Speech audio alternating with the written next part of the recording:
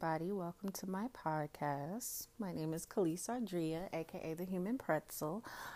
So for those of you who don't know me, I am self-taught in yoga. I've been practicing yoga for over 3 years now. I call myself the Human Pretzel because those are the poses that I focus on. I love looking like a pretzel. It's very sexy.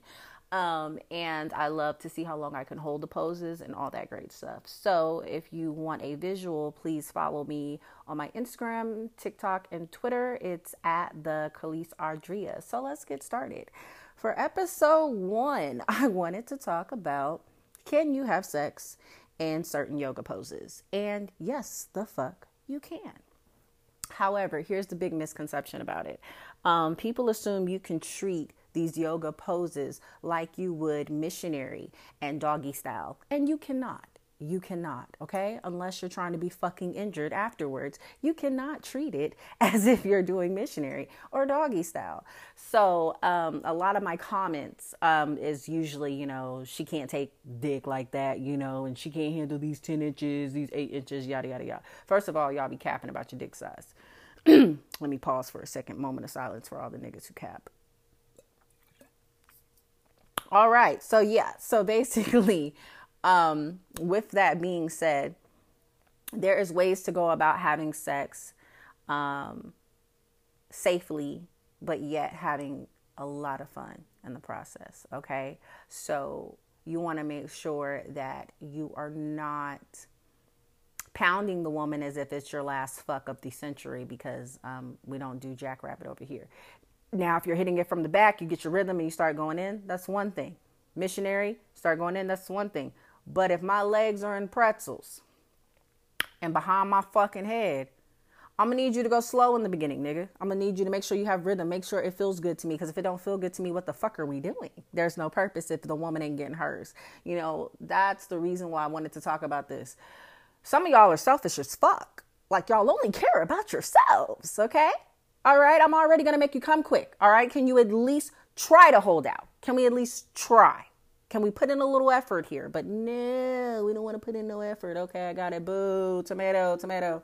So with that being said, I basically am probably going to be discussing different sex topics that you guys would like me to discuss, different questions you guys have in regards to, what positions you feel are the safest and things of that nature. But I just wanted to have some fun, do an intro to this. And let me be clear. Just because a woman is experienced sexually does not make her a hoe. Let me go ahead and put that out there because I already know some motherfuckers are about to judge the fuck out of me the moment they hear this podcast. However, just because I'm experienced sexually does not mean I'm experienced with multiple people. Because I like to fuck one person. Okay? I can fuck the same person for years. Even if he gets on my fucking nerves. I can fuck the same person for years. Let me take that back. If he gets on my nerves, I'm going to block him. Let me not lie to y'all. This is honesty is the best policy. That's the way we need to start off the podcast.